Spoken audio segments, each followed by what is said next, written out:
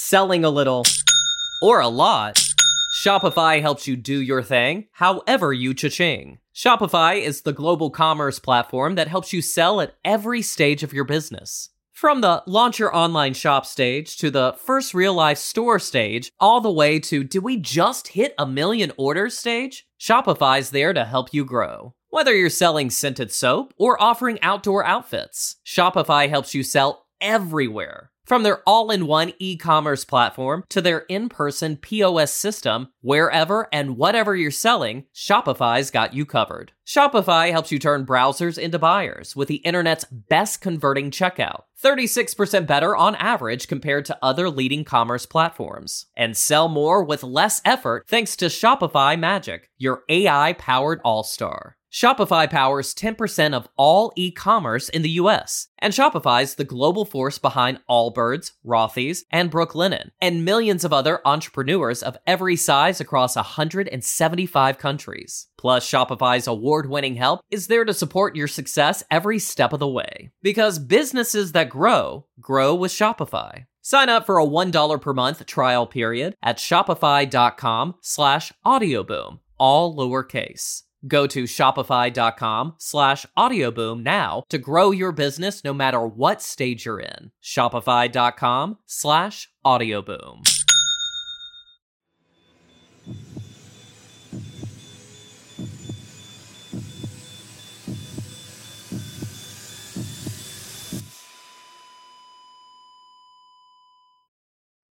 Our episodes deal with serious and often distressing incidents. If you feel at any time you need support, please contact your local crisis centre. For suggested phone numbers for confidential support, please see the show notes for this episode on your app or on our website. This episode contains graphic descriptions of child abuse. It won't be suitable for all listeners.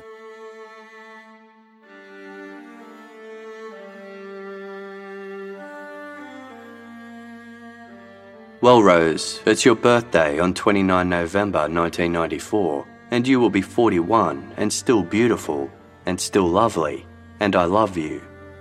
We will always be in love.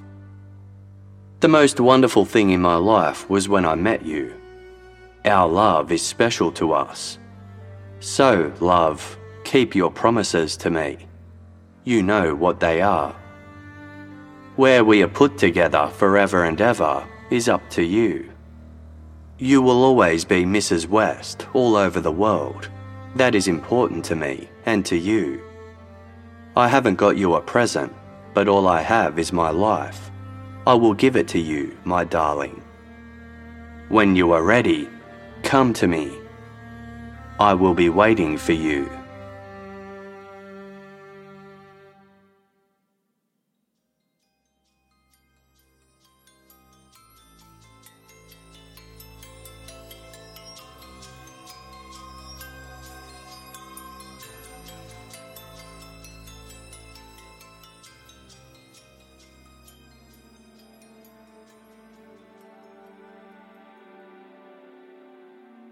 The birth of Frederick West on the morning of September 29, 1941, brought his mother Daisy immense joy. Frederick, or Fred as he came to be known, was Daisy's second child. Her first had been a premature daughter who died just days after being born. Having experienced this loss, Daisy considered baby Fred, with his thick curly hair and striking blue eyes, especially precious. He was also the son her husband Walter had always wanted. The Wests lived in a century-old cottage in the English village of Muchmarcle, which was home to just a few hundred residents. There was no running water, electricity, or gas. Wartime rationing, coupled with Walter's meagre farmhand earnings, meant the family relied on the land. Muchmarcle's countryside was defined by acres of green pastures, fruit orchards, and crop fields. The Wests spent a lot of time outdoors, picking fruit, rolling hay bales, and hunting rabbits. They moved from one farm to the next, yet hardship and scarcity followed wherever they went. Over the next decade, Daisy and Walter had 6 more children, 3 girls and 3 boys. One of their sons died from a heart defect when he was a month old. Daisy West was a doting and attentive mother, but her oldest, Fred, was by far her favourite. None of her other children nor her husband could compete with Daisy's love for Fred. When conflict arose between Fred and his siblings, Daisy always sided with Fred, even when he was obviously lying. He reciprocated his mother's unconditional love by doing everything she asked of him. By most accounts, Fred West was an ordinary boy, though cheeky and somewhat mouthy. Whenever he stepped out of line, Fred's father flogged him with his leather belt. Daisy wasn't averse to doling out corporal punishment either, and once struck Fred with a shovel. To Fred, his mother was a formidable woman, equal parts nurturer, provider, and protector. One day, 8-year-old Fred revealed that he was being regularly caned at school. Daisy was outraged. She went to the school and publicly berated Fred's teacher. Fred's classmates ridiculed him for being a, quote, mummy's boy.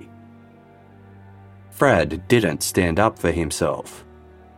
He was known to have a really long fuse and wasn't easily provoked. He was also sensitive. After accidentally killing a bird with an air rifle, he showed genuine remorse. Fred's poor hygiene isolated him further from his peers. In time, his teeth grew discoloured and his dark curly hair became an unruly mess. Fred came to rely on his siblings for companionship. Loyalty among the 6 West children was fostered by their secluded rural upbringing. However, the preferential treatment Fred received from their mother fueled some animosity between them. He did manage to form a bond with his brother John, who was 1 year younger. By age 15, Fred West was done with the education system. He left school with the reading and writing comprehension of a 7-year-old. Fred made up for his shortcomings by having magnificent neuro-linguistic skills. He had a natural charm and was a gifted smooth talker. People were captivated and delighted by his amusing stories.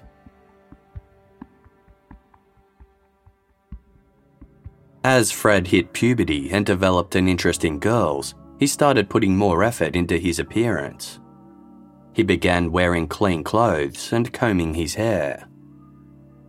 Regardless, most young women found Fred West crude and unpleasant. He'd grab and fondle them, whether they expressed interest in him or not. It didn't matter if they had a boyfriend either. Fred enjoyed riling up other young men with his boorish behaviour. Whenever fights ensued, Fred stood back and let his younger brother John defend him. On his 17th birthday, Fred gifted himself a 125cc James motorcycle. It quickly became his most prized possession, granting freedom from his isolated home. The following year, in November 1958, Fred was riding his motorbike home one night down a dark, pothole-ridden road. He collided with a young girl who was travelling on a bicycle in the opposite direction. She sustained minor injuries. Fred hadn't been wearing a helmet. He was found unconscious and bloody. It took a week for him to regain consciousness, at which point he felt he had come back from the dead. A steel plate had been inserted in Fred's head to hold his shattered skull together. A scar spanned the bridge of his broken nose. One of his arms was permanently damaged. His broken leg healed shorter than the other, resulting in a distinct limp. He also formed a lifelong aversion to hospitals. Fred was taunted and teased for the stiff way he now walked, and for the first time in his life, he began responding to his bullies with aggression. Years later, in 1960, Fred attended a social event at a local youth club. He was standing on the steps of the building's first-floor fire escape when he attempted to grope a girl. The girl hit Fred, causing him to lose balance. He tumbled over the railing and fell 10 feet, landing headfirst on the concrete below. The impact once again rendered Fred unconscious and bloody. He was rushed to hospital, where he woke up 24 hours later. Fred seemingly recovered from this second severe head injury as well, but others started to notice that he'd become markedly irritable and short-tempered.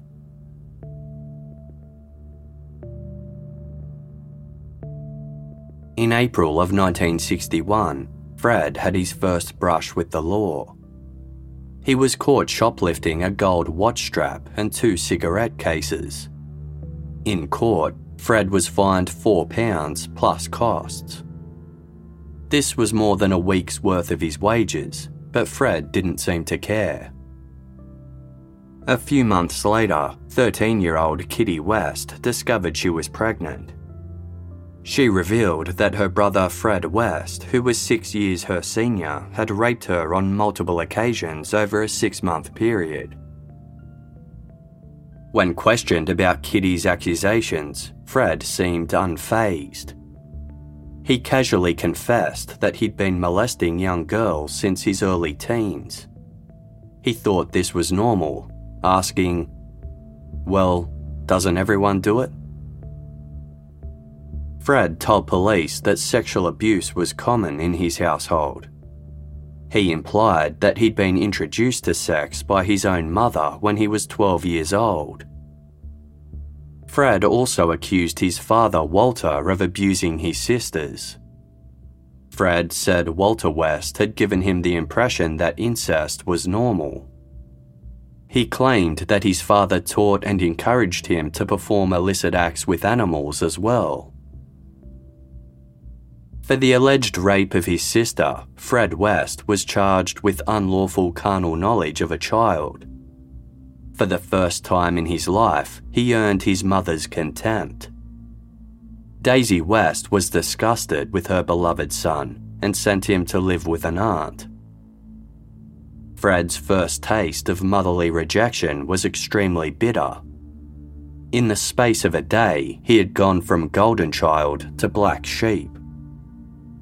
He quit his farm work to distance himself from his family and took up various construction jobs. While awaiting his day in court, 19-year-old Fred groomed a 14-year-old girl, even offering her an engagement ring. She said that Fred raped her twice. After one of the assaults, he suffered some kind of seizure-like attack. In November 1961, the now 20-year-old Fred West faced trial for the rape of his sister. The West family doctor testified in his defense, saying that Fred had likely sustained brain damage from his previous head injuries and might be epileptic. This could explain his suddenly volatile behaviour. Daisy West put her personal feelings aside to appear as a witness on her son's behalf. Kitty West had since had an abortion. When it came time for her to testify, she refused to name Fred as her abuser or give evidence against him. The case collapsed and Fred left court a free man. He didn't face any further disciplinary measures or monitoring. Over the following year, tensions between Fred and his parents cooled, and he eventually moved back to the family farm, where they presented a united front. Yet, Fred's relationships with several of his siblings remained tarnished. Kitty West had become withdrawn and was never the same.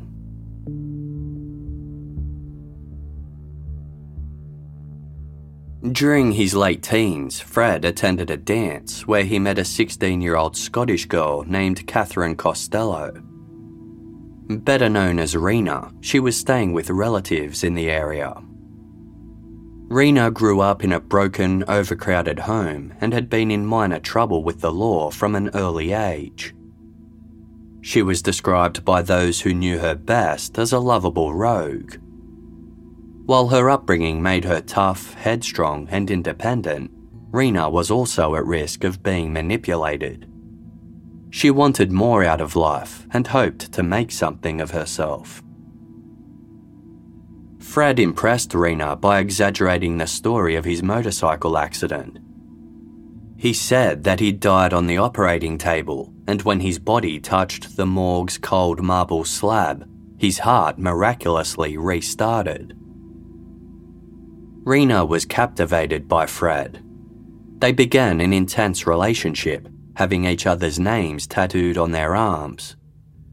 But when Fred displayed a jealous streak, their romance ended and Rena returned to Scotland. With Fred's family and court dramas behind him, he became reacquainted with Rena Costello. It had been 2 years since they had broken up, and Rena had returned to England and was working as a waitress. She was also pregnant by another man whom she was no longer involved with.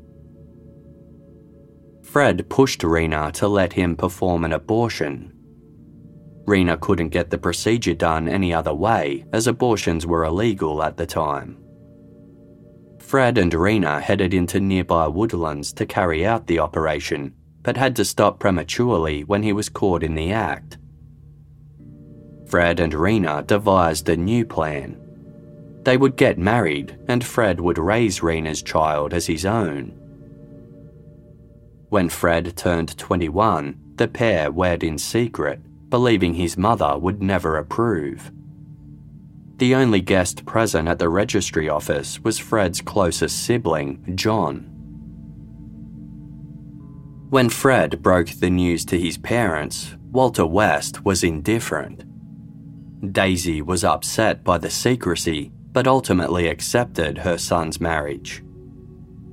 She allowed the newlyweds to move in with them, but the Wests' modest homestead was too crowded for Fred and Rena.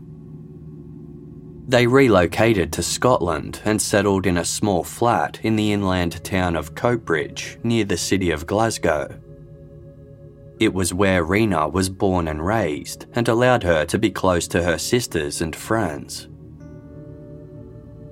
Fred didn't take well to his new industrial surroundings and urban lifestyle. It was difficult for him to adapt or fit in. His West Country accent and illiteracy earned him the nickname Country Bumpkin. At home, Fred's marriage quickly grew strained. Whenever he was unhappy with Rena, he resorted to violence. He'd beat her if she was late serving him dinner or if she refused his advances. Fred demanded sex every day and at inappropriate times. Sex with Fred often left Rena in tears. His pleasure was all that mattered to him. He veered into acts of sadism, hurting Rena for his own gratification. He sought to push her boundaries, but Rena was frightened and wouldn't let him.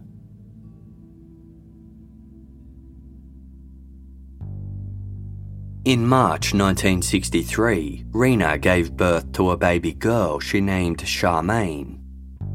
Charmaine's biological father was Asian, and she inherited his olive skin and dark eyes.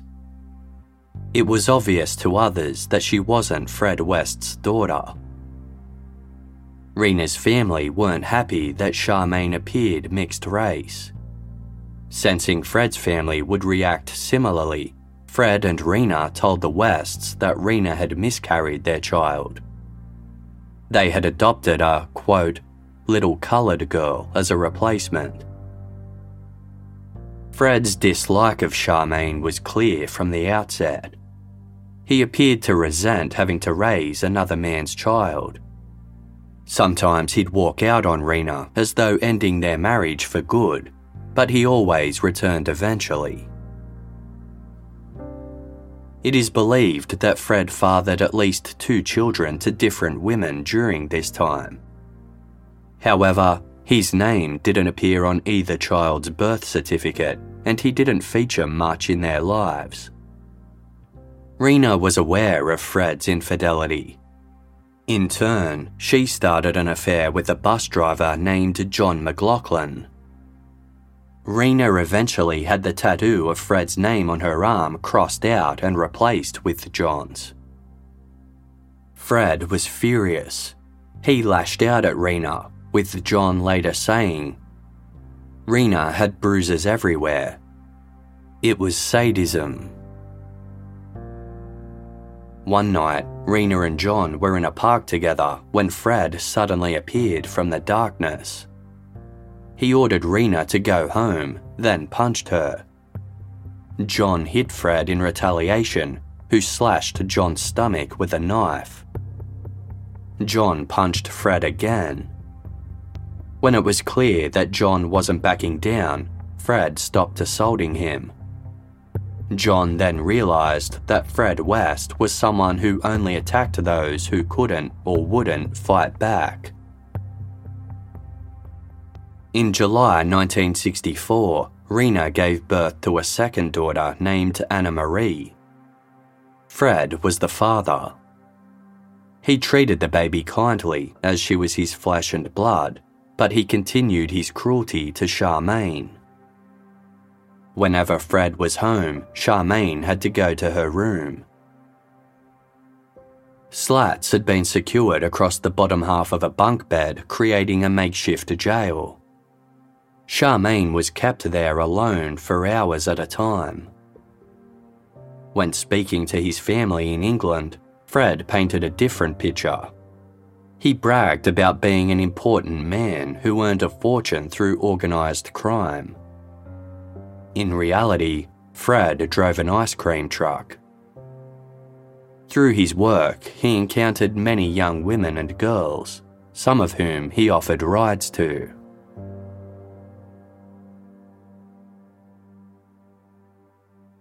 In the first half of 1965, Fred was driving his ice cream truck when he struck and killed a 4-year-old boy.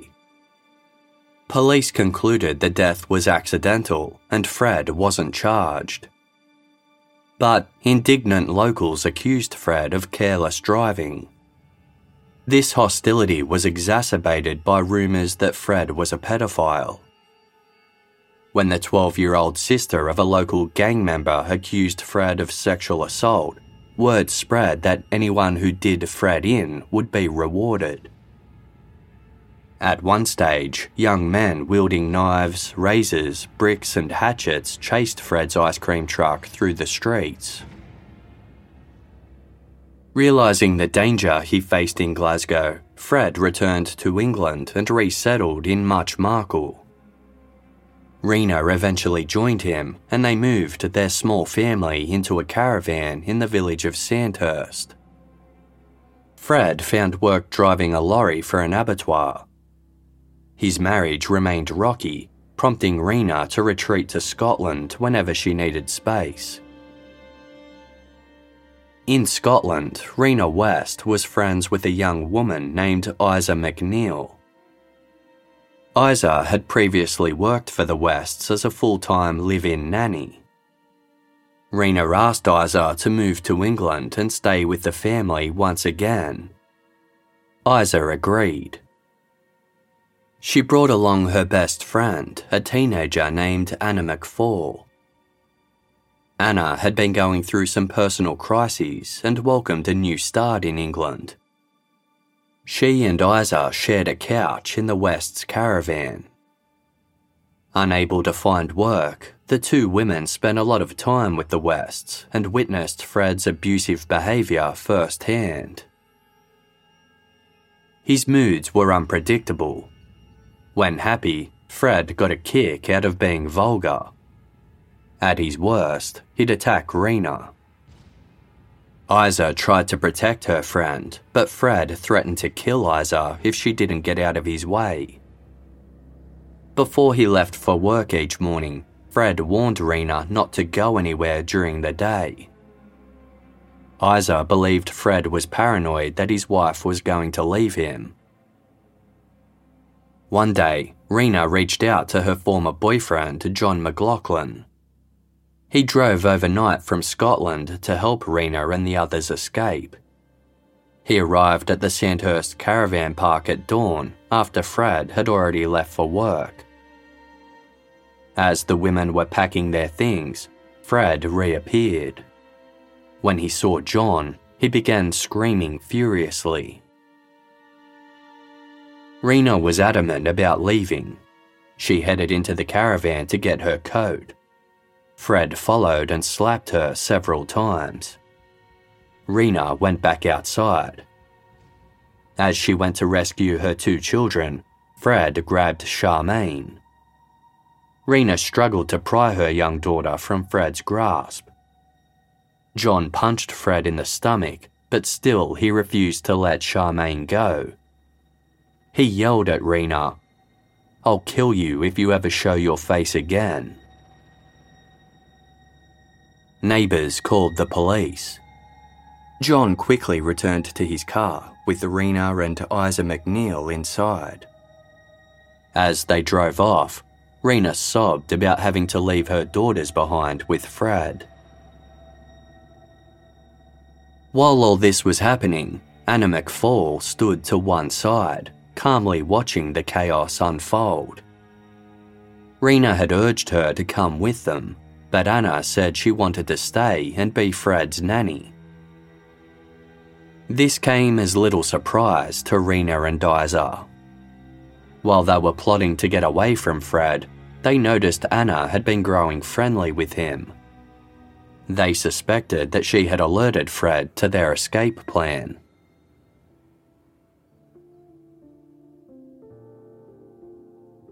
Truth was, Anna had fallen in love with Fred West. She had endured a troubled upbringing and was mourning the recent unexpected death of her boyfriend. Fred promised her a better life. In letters to her mother in Scotland, Anna swooned at the prospect of marrying Fred. She wrote about Fred's financial success and how he'd moved her into a beautiful house. In reality, Anna was raising Charmaine and Anna Marie in Fred's caravan. They were barely scraping by. At 16 years old, Anna was 8 years younger than Fred. Her young age, coupled with her lack of child-rearing experience, led Anna to struggle in taking care of the West girls. Fred decided to surrender them to social services, and they were placed into foster care. He'd retrieve the pair every so often, only to send them back when he no longer wanted them around. Despite this, no alarm was ever raised within the social welfare system regarding Charmaine and Anna Marie's treatment. The authorities never identified the West children as vulnerable, nor was their home environment routinely checked to determine if it was safe. Rena West was miserable without her children. In 1966, she returned to England for her daughters. Rena successfully reclaimed Charmaine and Anna Marie, but she wasn't done with Fred West. The two resumed their tumultuous relationship. Fred was still seeing Anna McFall, though she had since moved to her own caravan in another park. Anna was delighted when she found out she was pregnant. She began pressing Fred to divorce Rena, but he wouldn't go through with it. Then, in July 1967, just a few weeks before Anna McFall was due to give birth, she vanished. When friends and family in Scotland abruptly stopped hearing from Anna, they assumed she was focusing on her new life in England. As such, no one reported her missing. Anna's mother died a short time later. Anna was a no-show at her funeral. While this raised some concerns, it wasn't enough to compel anyone to investigate Anna's whereabouts.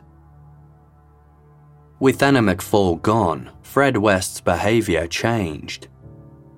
He moved to a new caravan park in the village of Bishop's Cleeve, where he kept to himself and seemed perpetually lost in thought. Neighbours described him as strange and tense, as though he were in a dream world. Rena eventually moved back in with him, along with her 2 daughters. This time around, Fred seemed less jealous and controlling. Although things were better overall, the couple continued to argue about finances. Fred began working as a labourer for a flour and animal feed manufacturer. As he worked the night shift, Rena took on sex work. Fred welcomed the extra cash and wasn't bothered by how it was made. He seemingly enjoyed the idea of his wife giving and receiving sexual gratification from other men. And he was far from a prude. Fred openly told wild, fabricated stories about his sexual history to anyone who'd listen. He would show off pornographic pictures of his wife and liked to discuss obscene subjects. Fred also bragged that he was proficient at performing abortions. He shared black and white photos he had allegedly taken of women mid-procedure.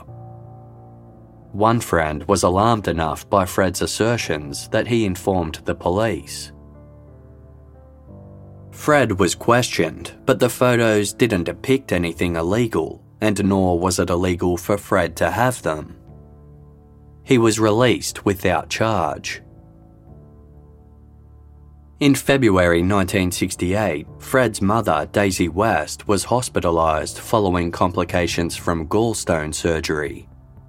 Fred was the only one of his siblings who didn't visit her. Some speculated that he still resented Daisy for abandoning him years earlier after he confessed to molesting girls. Daisy West died on February 6 at the age of 44. Shortly afterwards, Fred was fired after being accused of stealing money. He then bounced between jobs before settling into the role of delivery driver for a bakery in Gotherington, a small village north of Bishop's Cleeve. He spent his spare time visiting bars in an attempt to pick up young women, but quickly earned a reputation as a creep. Like the time he drove an ice cream truck, being a delivery driver gave Fred a way to meet and chat up girls. Sometimes he'd stop his vehicle just to accost someone who'd caught his eye. Age was no barrier, with Fred once taking interest in a 10-year-old. Then, one day in early 1969, he noticed a brown-haired teenage girl sitting alone at a bus stop in the town of Cheltenham.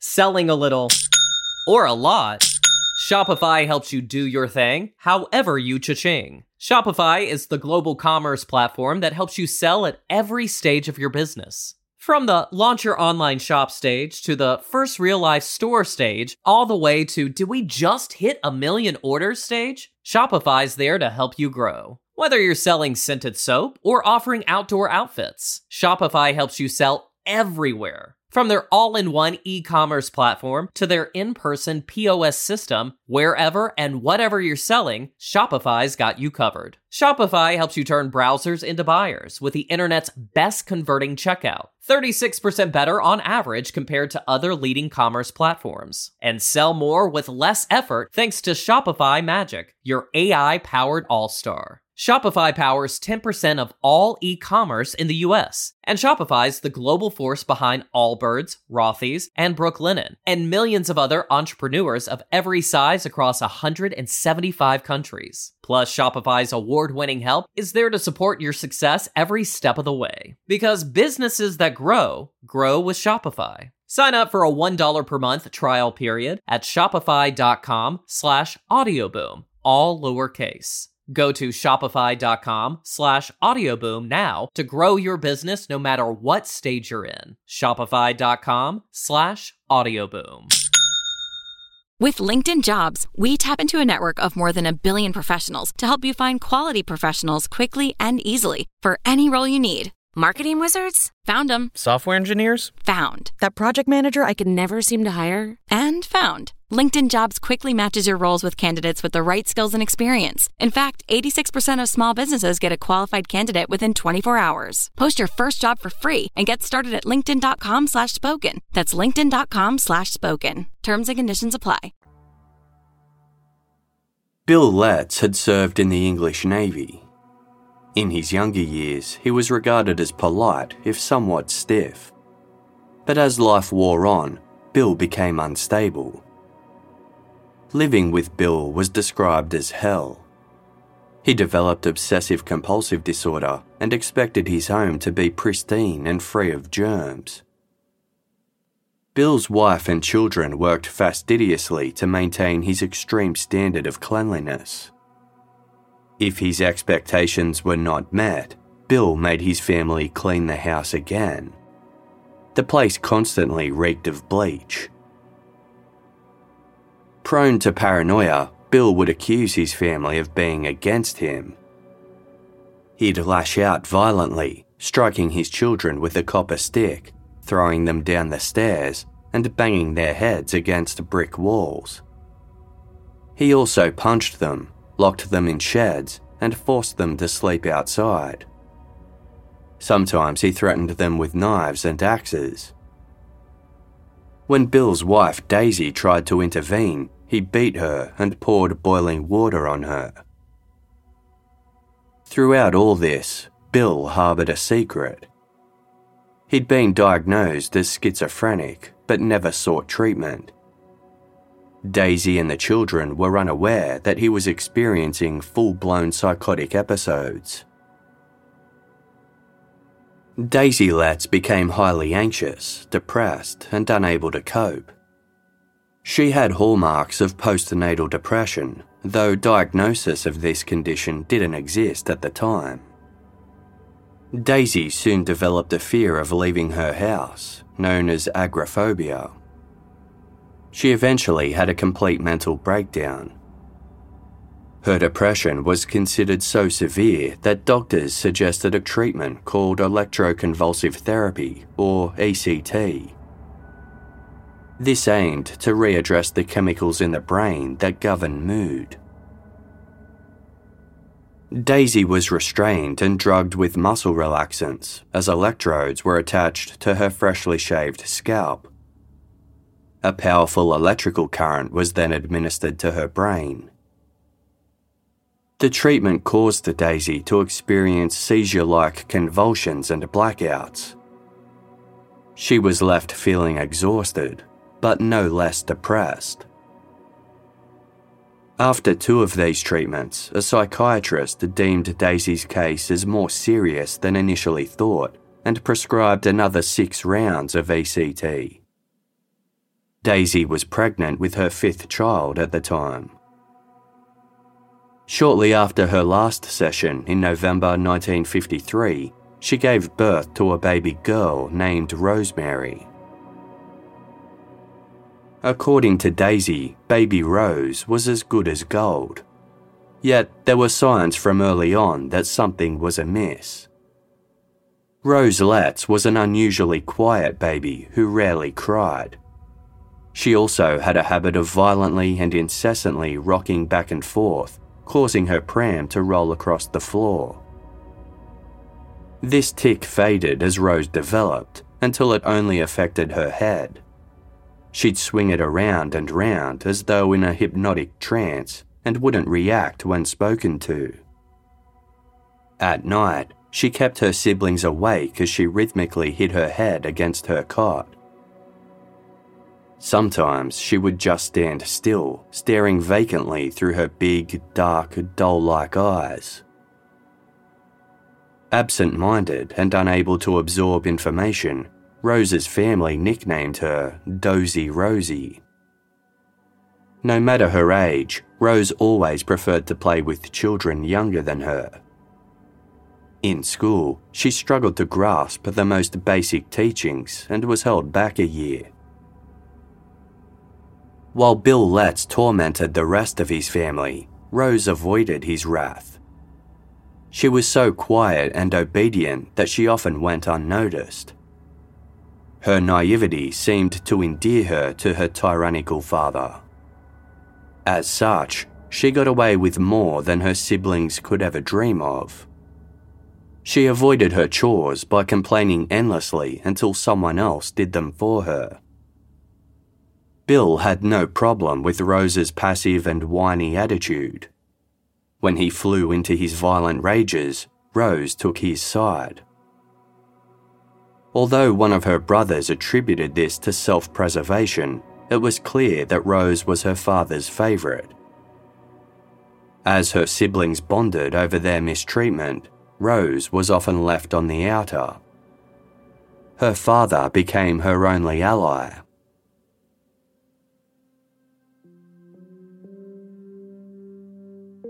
Although no official accusations had been levelled against him, word started circulating that Bill Letts took an inappropriate interest in children.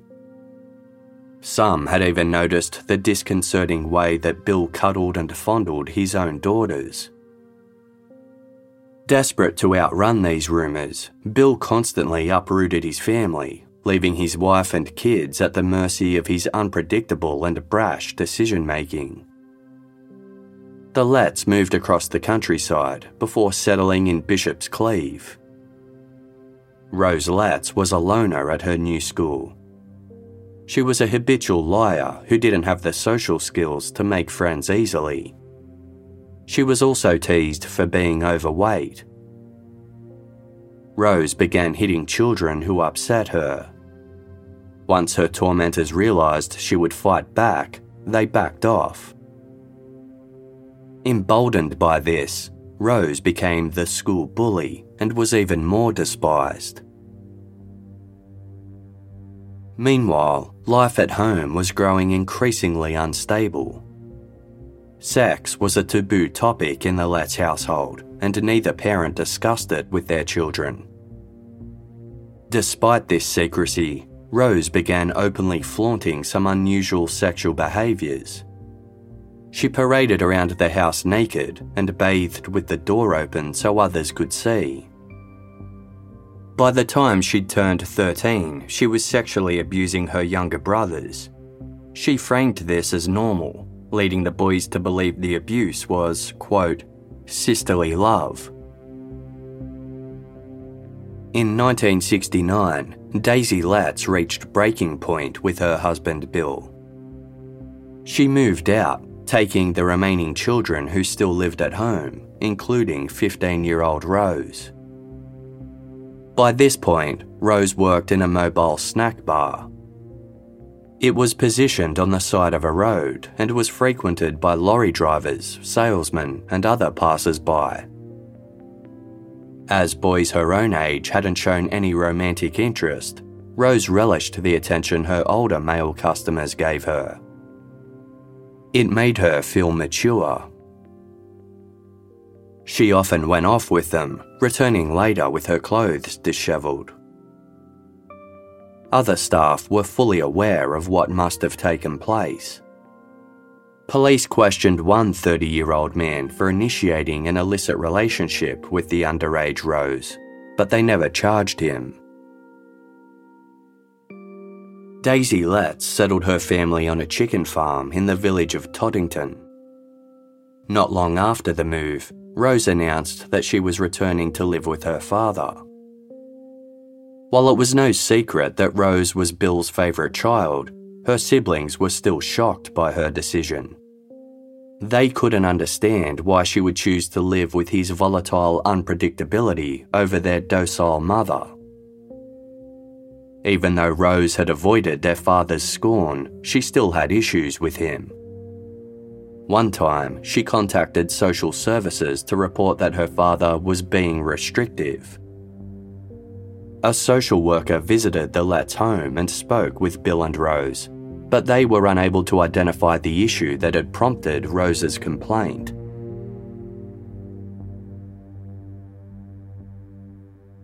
While Bill didn't expect much of Rose, he did push her to get a proper job. She found work at a bread shop in Cheltenham, a 5-mile bus ride away. After a shift one night, Rose was waiting to catch a bus home when she was approached by an older man. He tried to make a move, but Rose made it clear she wasn't interested. The man then went to grab her. Rose fled into a nearby park and found herself cornered against a padlocked gate. According to Rose, the man, quote, smashed the padlock off with his fists. He said he had been in the army and was very strong. He then dragged her among some trees alongside a lake and raped her.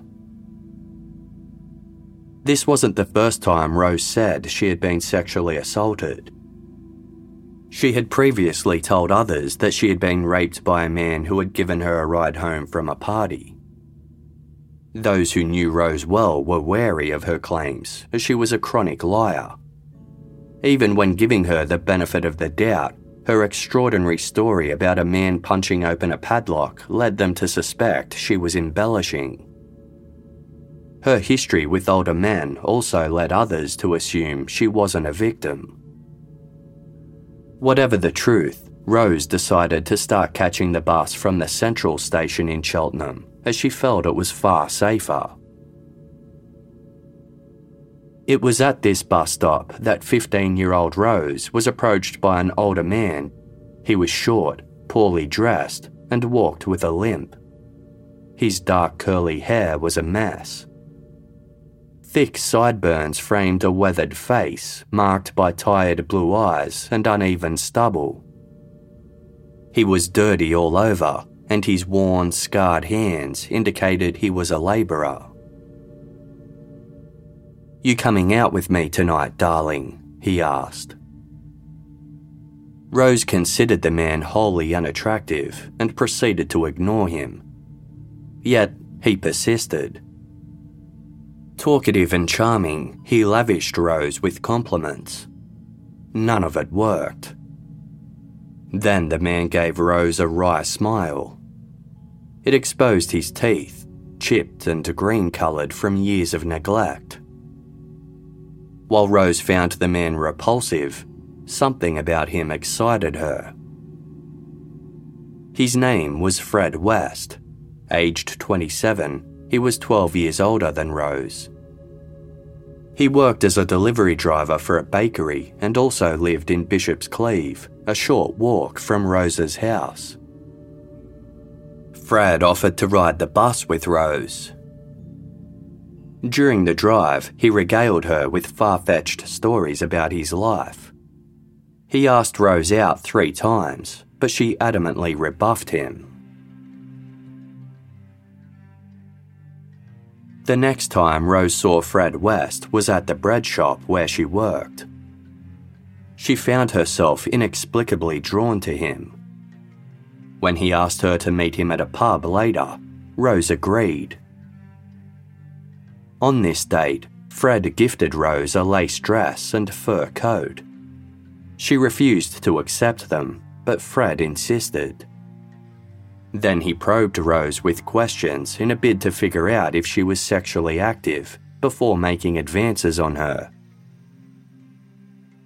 As he had with others in the past, Fred pressed Rose to keep their interactions a secret. Whenever they met up from then on, Fred gave Rose a few shillings so her parents would think she was carrying out cleaning work instead of seeing an older man again. At this point, Fred and Rena West were going through a period of separation.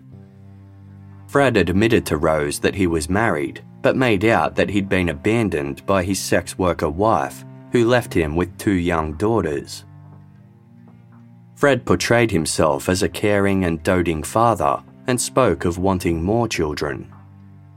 He was especially fond of his biological daughter, Anna Marie.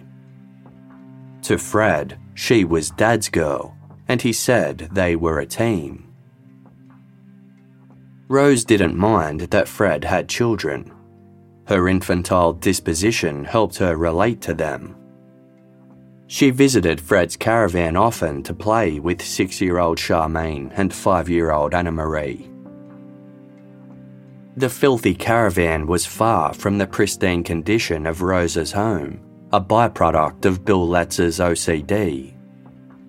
The more Rose got to know Fred West, the more she realised he was the inverse of her father, and that was a good thing. By now, Fred's interest in sex had reached extreme levels of sadism. He derived pleasure from giving and receiving brutal, aggressive punishments. Rena had refused to indulge the darkest of his fantasies, but Rose willingly participated in whatever Fred wanted. He used her limitless submission as an opportunity to explore a range of fetishes, some vastly more depraved than others. And as he had with Rena, he pushed Rose into sex work. Knowing there was a market for young, seemingly virginal women, he wanted to exploit it. Fred began to enjoy voyeurism, the act of watching others engaged in sexual activity. This, along with bondage, became integral to his sexual gratification.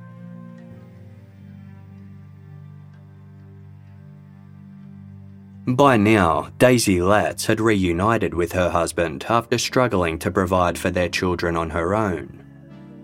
Bill and Daisy suspected that their daughter was spending time with an older man, but when Rose finally introduced them to Fred West, they were genuinely shocked.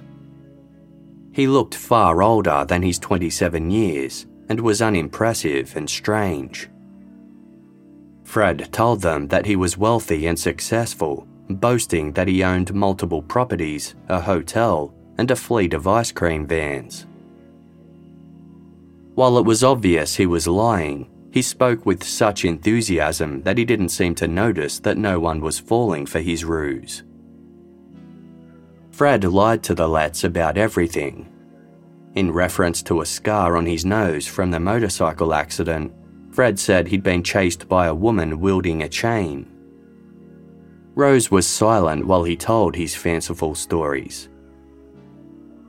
After the couple left, Bill and Daisy Letts admitted their mutual dislike of Fred West. Bill reported the illicit relationship to social services. The authorities recommended that Rose be placed in care and kept away from Fred. By the end of 1969, Rose was moved into a house for troubled teenagers. She lived under strict conditions that included a curfew. Rose was miserable, saying she felt like she was in prison. During her 3-month stay, no one in her family came to visit. She couldn't call them as they didn't own a telephone. Rose felt forgotten and rejected. She relied on Fred's companionship and tried more actively to see him. She escaped to be with him and spent a weekend by his side that was meant to be with family. In letters to Fred, Rose expressed her fear that he would find someone to replace her. She wrote, "I love you, Fred, but if anything goes wrong, it will be the end of both of us for good." When Bill Letts discovered that Fred was still seeing his underage daughter, he confronted Fred face to face. Working himself up into a rage, Bill warned that he would cut Fred up into little pieces if he didn't leave Rose alone.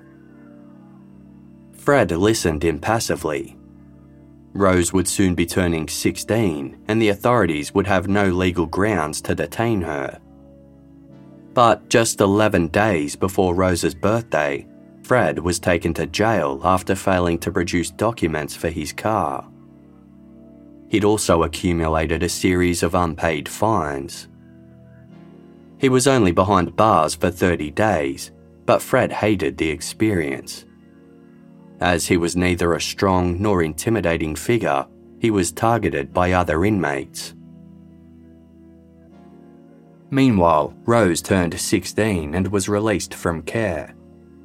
Her father gave her an ultimatum: stay away from Fred West, or I will disown you.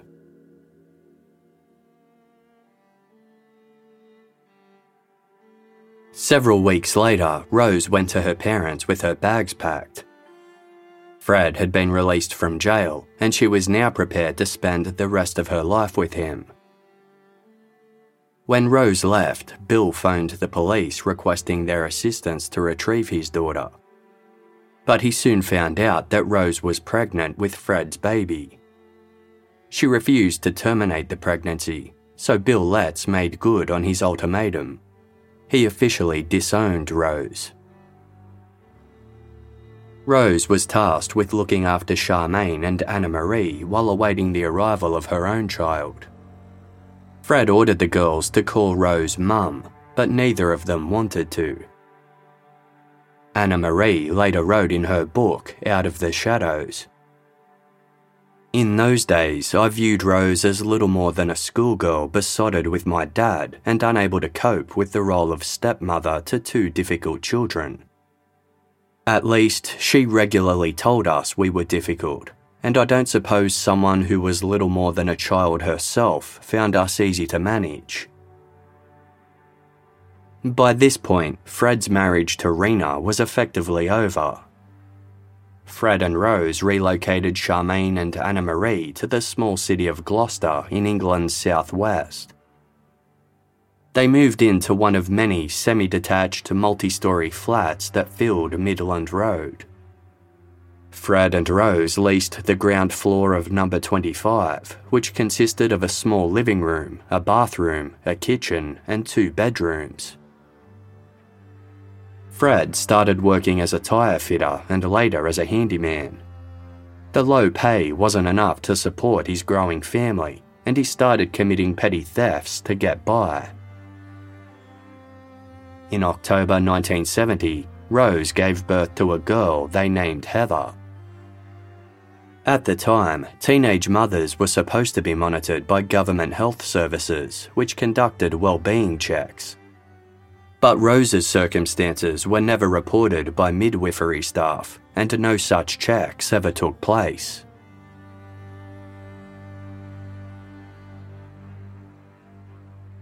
Rose wasn't coping with the demands of raising 2 young children and a newborn. She received little help from Fred, who firmly believed that women were responsible for all child-rearing duties. Shortly after Heather was born, Fred was caught stealing car tyres and a vehicle tax disc.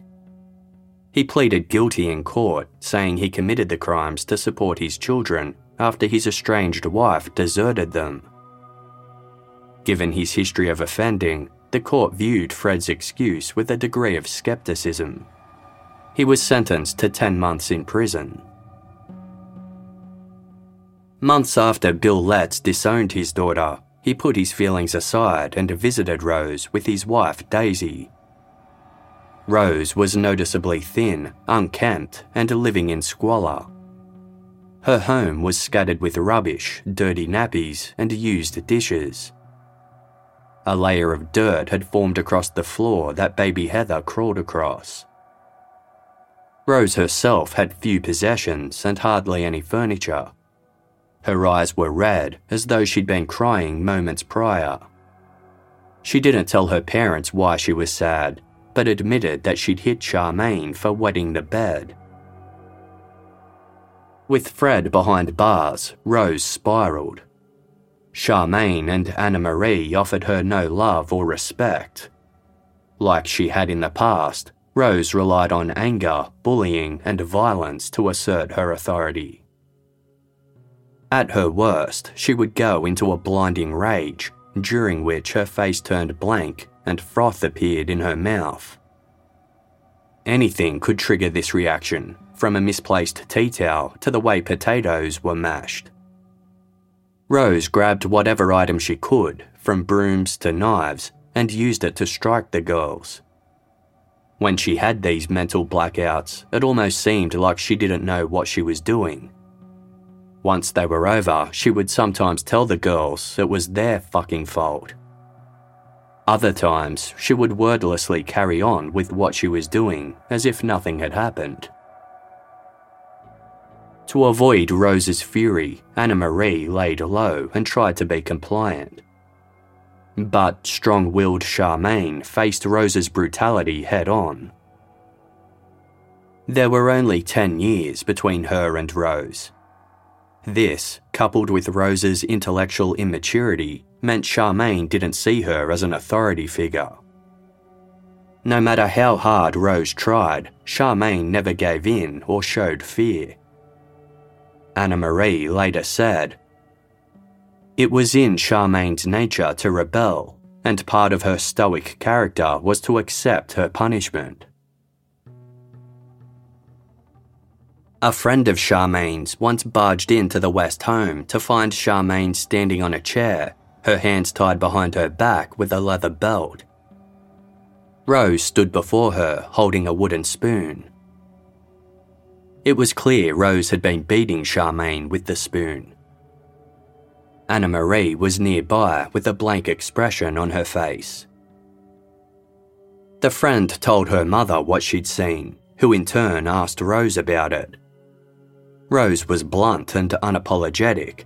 She was punishing Charmaine for naughty behaviour. Rose said she was waiting for Charmaine's biological mother to come and get her, as she had had enough of the child and was, quote, at the end of her tether. Rose wrote to Fred in prison, saying, "I think Charmaine likes to be handled rough, but darling, why do I have to be the one to do it? I would keep her for her own sake if it wasn't for the rest of the children. You can see Charmaine coming out in Anna-Marie now, and I hate it." Rose expressed her resolve to let God guide her actions from there on out. At the top of the letter, she drew a heart and wrote, "From now until forever." She signed it, "Your ever-worshipping wife." Likewise, Fred signed his letters to Rose with, "Your ever-worshipping husband." He only ever had one rule for her to follow, quote, "Make sure you hit them where it doesn't show."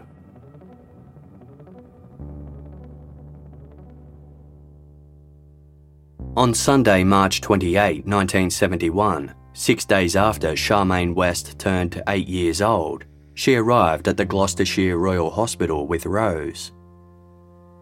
Charmaine had a nasty puncture on her left ankle that resembled a knife wound. Despite the injury being sustained at home, the hospital didn't liaise with social services and the matter was never investigated. On a separate occasion, Anna-Marie received stitches for a head wound which hospital staff were told was the result of a fall. In reality, Rose had smashed a plate on Anna-Marie's head because she took too long to wash up after breakfast. Rose's violence was growing boundless and indiscriminate, and nothing was being done to protect the children. Rose would restrain the girls, often while they were naked, with items ranging from strips of sheet to plastic washing line. Being tied up was generally a relief for the girls, as it was a rare moment they were left alone. One day, Anna-Marie entered a room to find Charmaine naked and bound to a bed, lying on a waterproof sheet. Charmaine looked frightened, and for the first time ever, she looked as though she had been crying. Days before Fred was due to be released from prison, Anna-Marie went to school alone. She returned home to find that Charmaine wasn't there. Rose explained that Charmaine had gone to live with the girl's biological mother, Rena. She said Charmaine and Rena were headed for the city of Bristol, almost 40 miles southwest. Anna-Marie had learned not to question her stepmother. Plus, Charmaine had privately confided to her that she hoped their mother would rescue her. Anna-Marie was glad her sister's wish had apparently been fulfilled. Speaking of Charmaine's absence to a neighbour, Rose said, "And bloody good riddance." When others quizzed Rose about Charmaine's whereabouts, she repeated the Bristol story. The government wasn't obligated to follow up on these claims, and Charmaine's school documentation was simply marked "moved away." Anna-Marie found herself missing her older half-sister. Although they had been different and were at times pitted against each other, Anna-Marie considered Charmaine her only ally. One wintry night, when Fred and Rose weren't around, Anna-Marie and Charmaine had huddled together under the same blanket. They'd been frightened by the howling wind that rattled the window above the bed. Charmaine told Anna-Marie, "The witches are trying to get in. They're going to get us." Reflecting on that memory later, Anna-Marie said, "I can see us now in that bare little room, two wide-eyed mites frightened of the witches outside, and not realising evil was already in the house, sleeping just down the hall."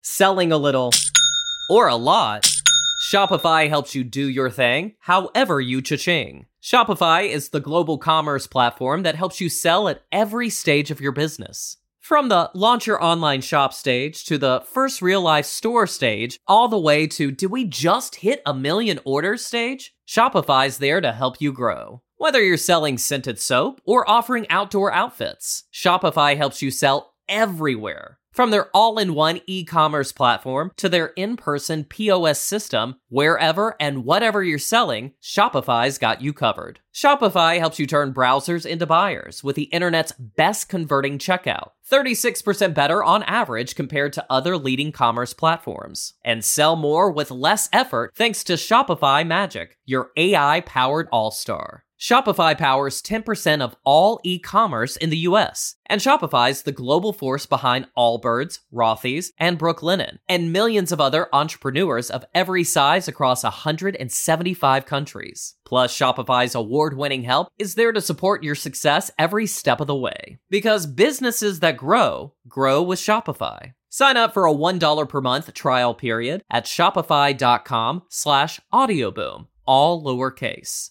Go to shopify.com/audioboom now to grow your business no matter what stage you're in. Shopify.com/audioboom. 47 years ago, on a warm summer's night in Melbourne, Susan Bartlett and Suzanne Armstrong were stabbed to death in their home in Easy Street, Collingwood. Suzanne's 16-month-old son was asleep in his cot at the time.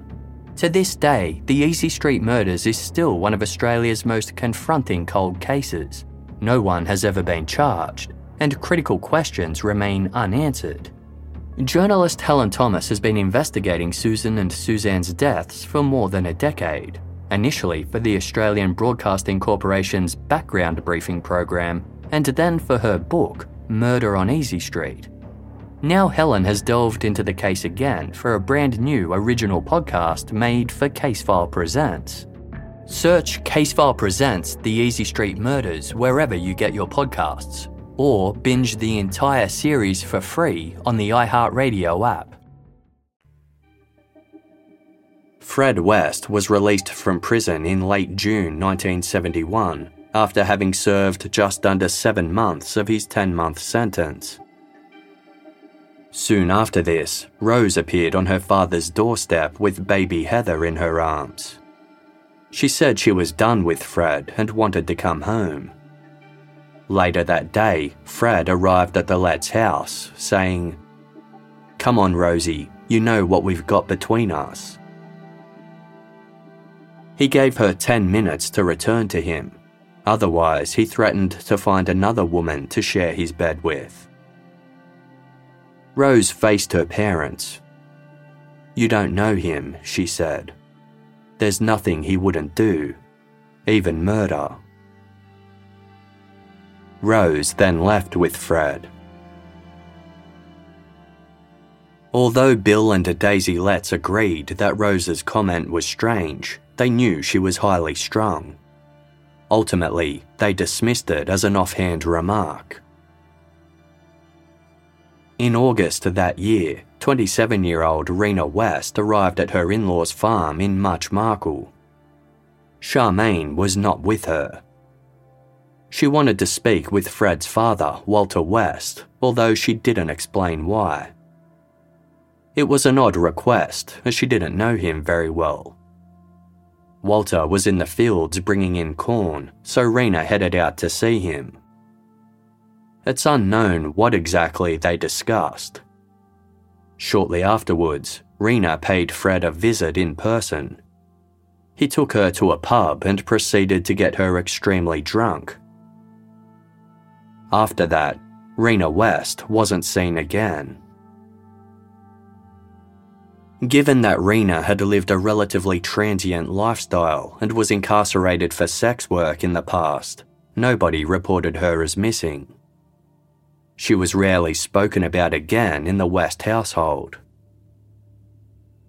Anna Marie was under strict instruction to never mention her mother's name, as it might upset Rose. Fred reassured Anna Marie, "You're all right. You've got your dad. Your dad loves you."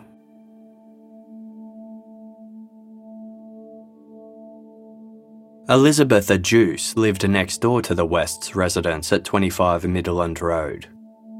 Like Rose, she was a young mother with a baby.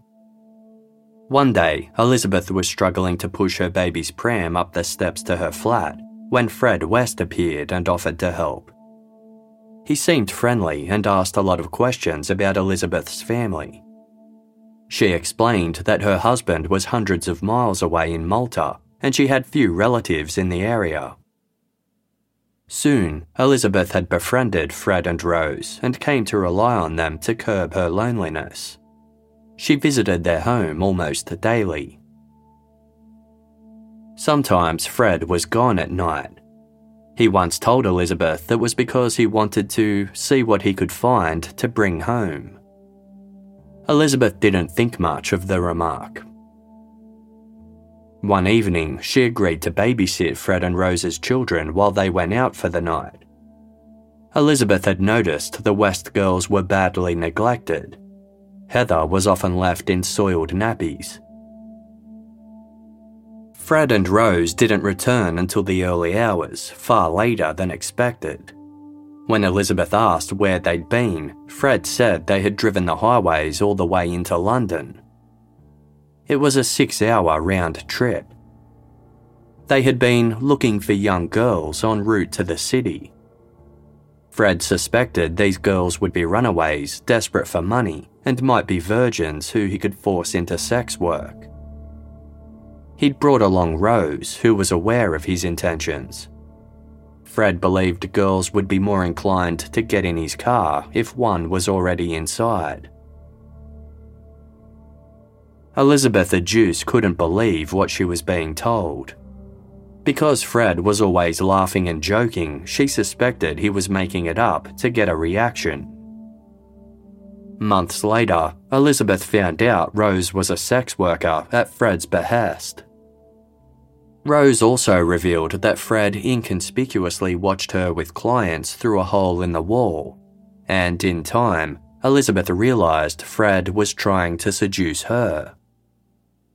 He didn't hide his intentions from Rose, who actually encouraged him. Elizabeth knew then that the pair were unconventionally close and hid nothing from one another. Elizabeth's husband finally returned from overseas.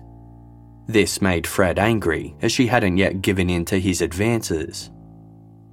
During one visit, he snapped a pair of handcuffs on Elizabeth, yelling, "Now I've fucking got you." Rose intervened, pulled Fred away and freed her neighbour. Not long afterwards, Elizabeth returned to the West home and drank a cup of tea she was offered. Soon she felt drowsy. The next thing she remembered was waking up in bed with Fred and Rose. All of them were naked. Elizabeth was told that Fred had raped her while she was unconscious. She was then dressed and sent home. In January 1972, Fred and Rose tied the knot. He was 30 years old. She was 18 and pregnant with their second child. Like Fred's first wedding, it was a secretive ceremony held at a registry office. This time, no one else was invited. Fred listed himself as a bachelor on the marriage certificate, even though he had an officially divorced Rena. As Mr. and Mrs. West, Fred and Rose looked for a larger home where they could raise their family. They sought a fixer-upper that Fred could renovate and modify so that Rose could also conduct her sex work there.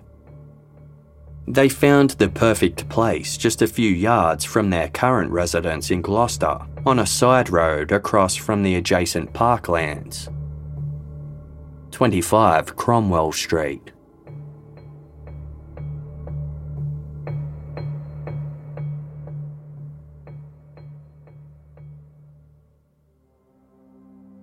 "16-year-old Caroline Owens stood alone by a grassy field opposite a pub in the town of Tewkesbury, situated about 10 miles from Gloucester. It was a cold September night in 1972, and Caroline was trying to hitch a ride home.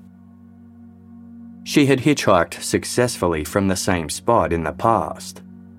A lot of young women she knew did it. Hitchhiking was an easy way to travel when none of them drove. But Caroline was mindful of potential dangers and always took precautions. As Caroline waited, a grey-coloured two-door Ford Popular passed by. Minutes later, the grey car returned and rolled to a stop before her. There were 2 people inside. Thinking they were both men, Caroline felt slightly uneasy.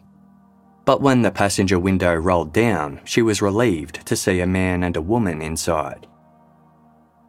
The woman's presence eased Caroline's concerns, and when she offered Caroline a lift, the teenager gladly scrambled into the back seat. The couple introduced themselves as Fred and Rose West.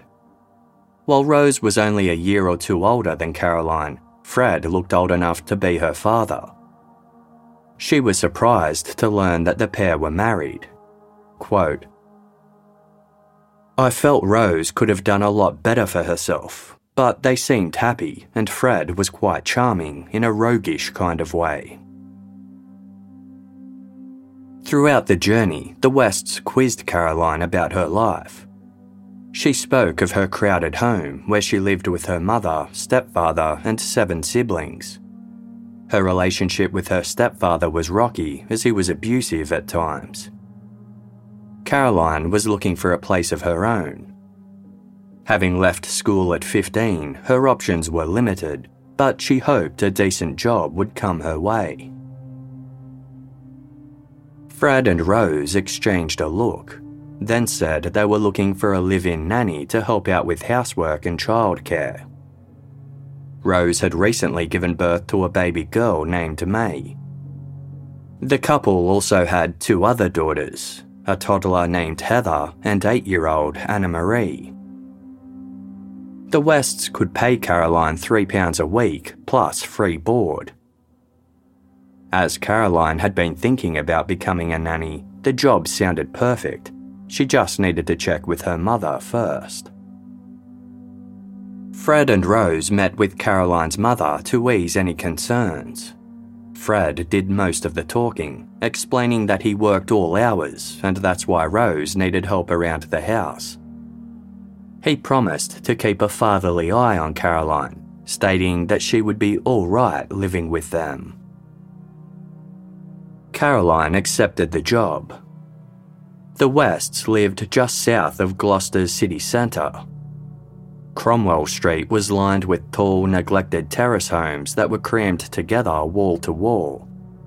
Their front gardens were either overgrown and strewn with rubbish, or sealed up and repurposed into parking spaces.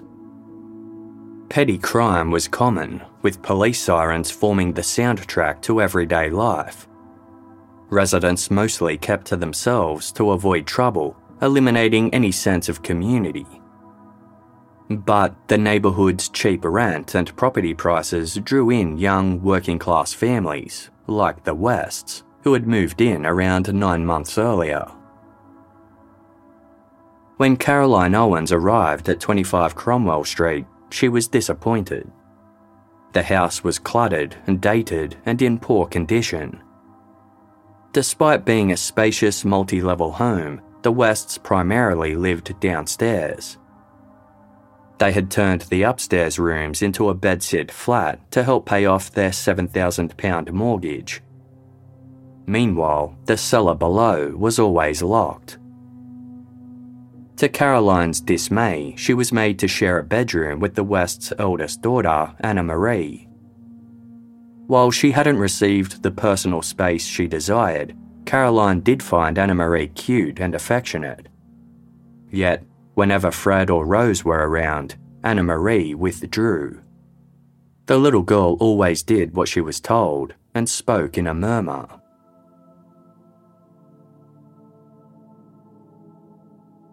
Caroline Owens found it difficult to befriend Rose West, despite the pair being so close in age. Caroline was a typical teenager. She travelled, partied, listened to pop music, and had boyfriends. In contrast, Rose was a housewife raising several children with no social life. Caroline followed the latest fashions, while Rose dressed in a dowdy, middle-aged style. She kept her dark hair short and wore large, thick-rimmed spectacles that aged her significantly. The way she aimed to please her husband also seemed old-fashioned. While Fred was physically affectionate with Rose to the point of making Caroline uncomfortable, he would just as easily wind her up. Cow was his nickname for her. If she didn't do what he wanted, he called her a bad wife. Whenever Caroline stood up for Rose, Fred told her to mind her own business. For the most part, Rose took what Fred dished out, but sometimes Fred riled her up so badly that she snapped. Of the pair, Rose was more likely to lash out violently. Despite the occasional tiff, Rose's dedication to Fred was a full-time job. She was eager and willing to submit to his control. She gave Caroline advice, telling her how important it was to give a man a good meal after a hard day's work. Caroline didn't know what Rose saw in Fred. She found him highly unlikable. He spent most of the day at work in a factory, but when he was home, he talked about sex incessantly. He had no inhibitions and was constantly joking about people's genitals. As time wore on, he became even more crude and disturbing. He bragged about operating on women to give them more pleasure from sex. Once he told Caroline, "I've performed abortions on girls before, and they turn around and they're so grateful that they just have sex with me straight after." Unimpressed, Caroline thought Fred was being facetious, using his brash, know-it-all attitude to mask his inadequacies. She pitied him and also found herself dreading their conversations. Then one day, Fred utterly repulsed Caroline after revealing that his 8-year-old daughter Anna Marie had already lost her virginity. Upon seeing Caroline's appalled reaction, Fred quickly backtracked. It was an accident, he clarified. The result of Anna Marie sitting down on her bicycle without realising the seat had come off. Unconvinced, Caroline suspected abuse was taking place at Cromwell Street. She notified the authorities, but never received a response.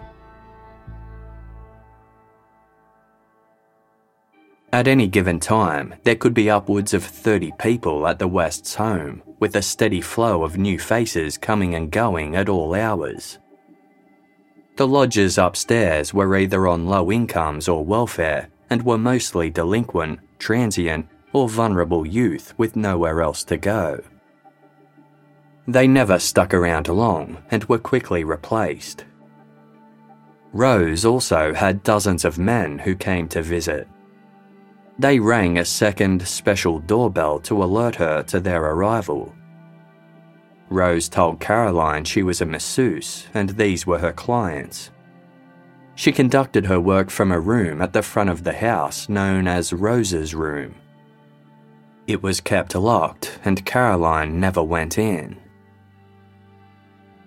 At night, the Wests sometimes hosted impromptu parties with girls as young as 14 in attendance. Mattresses were laid out across the floors for guests to crash on. Drugs, alcohol and sex were all readily available. To lodgers and partygoers, Fred West was a broad-minded man with a free and easy attitude towards sex. He encouraged his wife to sleep with other men and women, and she left the door open so Fred could watch. For Rose, sex was a performance for her husband's enjoyment. Fred urged her to be loud. If Rose was with anyone while Fred was at work, she had to give him all the sordid details when he returned. Any concerns that Fred might have an adverse reaction to his wife's infidelity were eased by the big approving grin he gave her lovers. Caroline Owens wanted nothing to do with any of it. At one point, Fred and Rose put so much pressure onto Caroline to join their, quote, sex circle that she was reduced to tears. It became clear that Rose was sexually attracted to Caroline, but the feeling wasn't mutual. Rose would stroke Caroline's hair, touch her legs, and make personal comments about her. There were no locks on any of the bathroom doors, and Rose barged in on Caroline whenever she was bathing. Between Fred's distasteful conversations and Rose's unwanted advances, Caroline reached breaking point. After only 6 weeks of being the West's nanny, she quit. A month later, on Wednesday, December 6, 1972, Caroline was back in Tewkesbury visiting her boyfriend. That evening, she was walking along Barton Street in the town centre when she saw a familiar grey-coloured Ford Popular drive past. Fred West was behind the wheel and Rose was sitting beside him. Caroline suspected the couple were out cruising and didn't think they had seen her. At 10:30 p.m, she was waiting at her usual hitchhiking spot for a ride home. Suddenly, Fred and Rose West pulled up alongside her. Rose got out of the car and told Caroline, "We really missed you. The children really missed you." From behind the wheel, Fred added, "I'm sorry you left on bad feelings. I'm sorry we had a row." Although Caroline had no intentions of befriending the couple again, she accepted their offer of a ride home. Rose said she wanted to have a girls' chat and climbed into the back seat with Caroline. The conversation started normally, but as they drove on, things took a turn. Fred and Rose began talking about sex once again. Despite Caroline's obvious discomfort, the couple persisted. Rose slung an arm around Caroline and smiled at her in a manner that Caroline described as maniacal. She then started fondling Caroline as Fred watched through the rearview mirror, egging her on. Rose cackled as she tried to kiss Caroline, who wrestled her away. It then dawned on Caroline that she wasn't being driven towards her home. Fred brought his car to a stop on a grass verge against a wooden gate overlooking a muddy field. Rose continued to grope Caroline, who kept pushing her away in increasing panic. Rose then looked at Caroline with a nasty expression. Fred turned to the pair in the back seat and called Caroline a bitch. He reached over and punched her head several times, causing her to black out.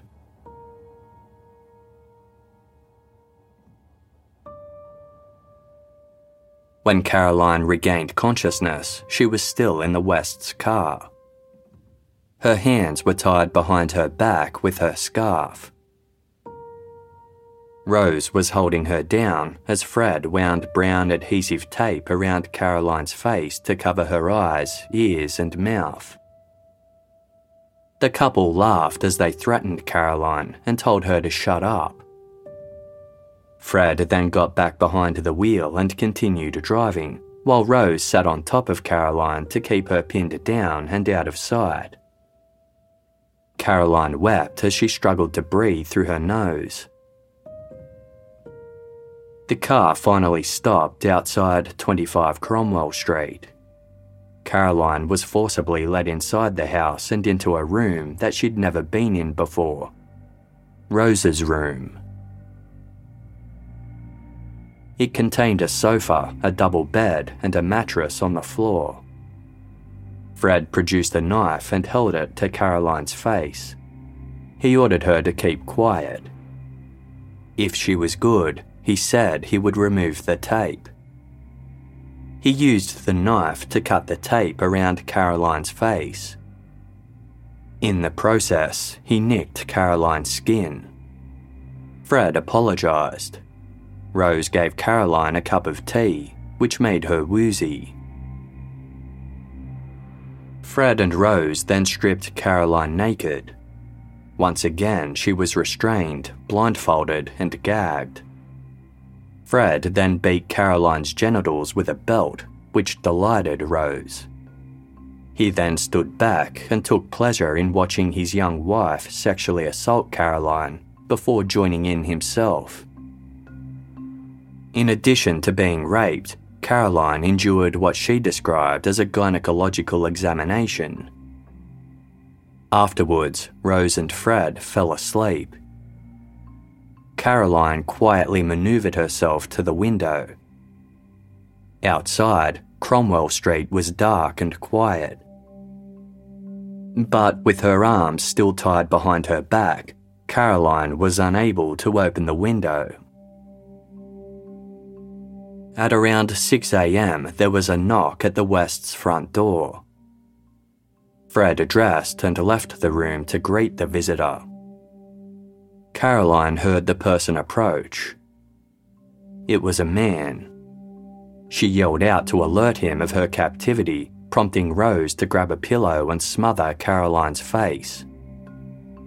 On the verge of losing consciousness, Caroline stopped fighting and played dead, certain that Rose was trying to kill her. When the pillow was removed, Caroline came face to face with an infuriated Fred. The visitor had left, and Fred snarled at Caroline. "I'll keep you in the cellar and let my friends have you, and when we're finished, we'll kill you and bury you under the paving stones of Gloucester. There are hundreds of girls there. The police haven't found them, and they won't find you."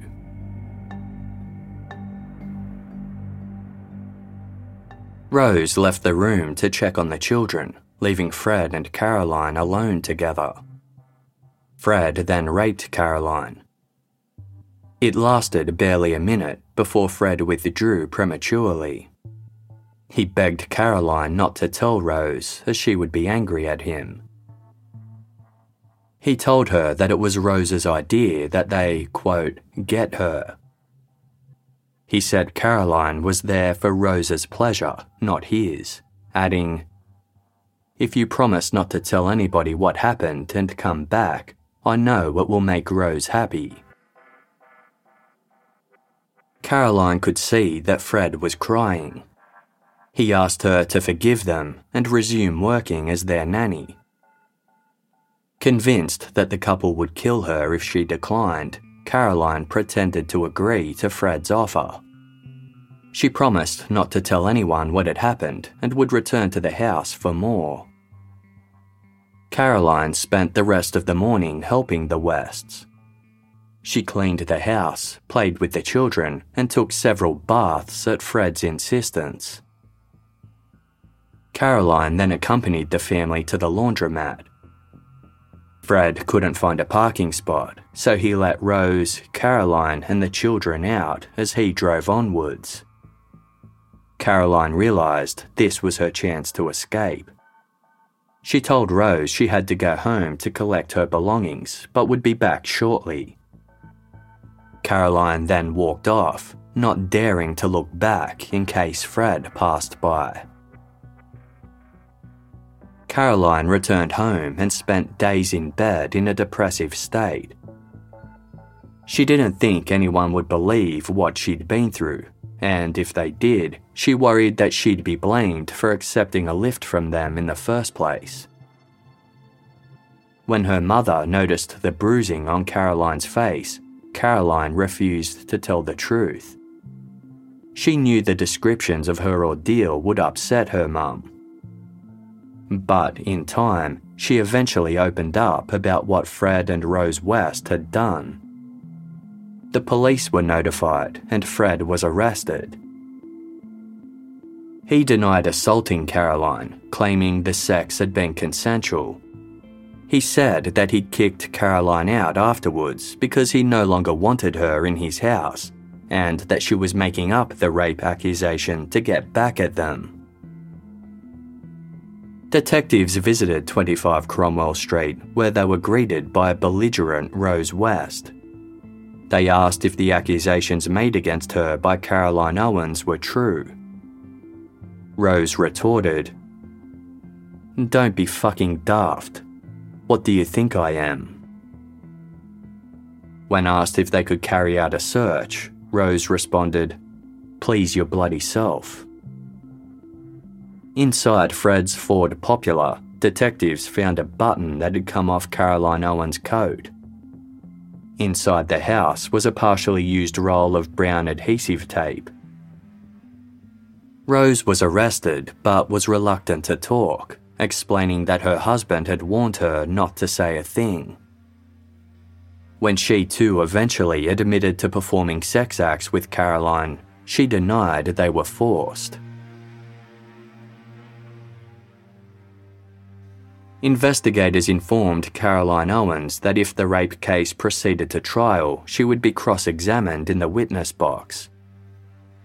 The thought terrified Caroline. When she had been questioned in the aftermath of her assault, a police officer asked, "You were no innocent. You were into this. You just complained. You like your sex, don't you? Don't tell me you weren't loving it." She suspected that the authorities viewed her as a, quote, slut, and she feared how she would be treated in court in front of her family and the public. Deciding she couldn't cope with it, Caroline elected not to pursue the rape charge. Instead, Fred and Rose agreed to plead guilty to the lesser offence of indecent assault causing actual bodily harm. Their case went to court in January 1973. At 31 years of age, Fred was well accustomed to the legal system. But for 19-year-old Rose, this was the first mark against her name. The West's defence worked to undermine Caroline. Calling her a friend of the couple, they suggested she had passively cooperated in everything that happened to her. They claimed that the door to the room where Caroline was kept was unlocked and that she'd made no attempt to call for help or get away. Admitting that Fred had a knife, they said he only intended to use it to cut the tape from Caroline's mouth, and she was wrong to perceive it as a weapon. The Wests were portrayed as a sympathetic couple with several children to care for. They indicated that Rose was seeking psychiatric treatment for her lesbian tendencies, which wasn't true. Despite Fred West having a criminal history that included allegedly raping his sister, the magistrates ultimately decided that his previous offences were irrelevant to the Caroline Owens case. They felt Fred was a docile man who did not look capable of violence. The police who handled his arrest agreed. As for Rose, she had no history of offending. It was also revealed that she was pregnant with her third child. Upon returning to court, the magistrates announced to the Wests, "We do not think that sending you to prison will do you any good." Both Fred and Rose were fined just £50 each and advised to receive psychiatric help. Neither did. Caroline Owens was bitterly disappointed, saying, "It felt like they'd got away with it. It made me feel like I wasn't worth anything." She occasionally spotted the Wests around Gloucester, carrying on their lives with their children in tow. Meanwhile, Caroline required medication and struggled to trust others, especially women. She later attempted to take her own life. Then there were the nightmares. She was plagued by visions of being buried under the pavement of Gloucester's streets. She screamed and clawed upwards, desperately trying to alert passers-by above. But they continued on, unable to hear, oblivious to the fact that Caroline lay hidden beneath the slabs below their feet. To be continued next week.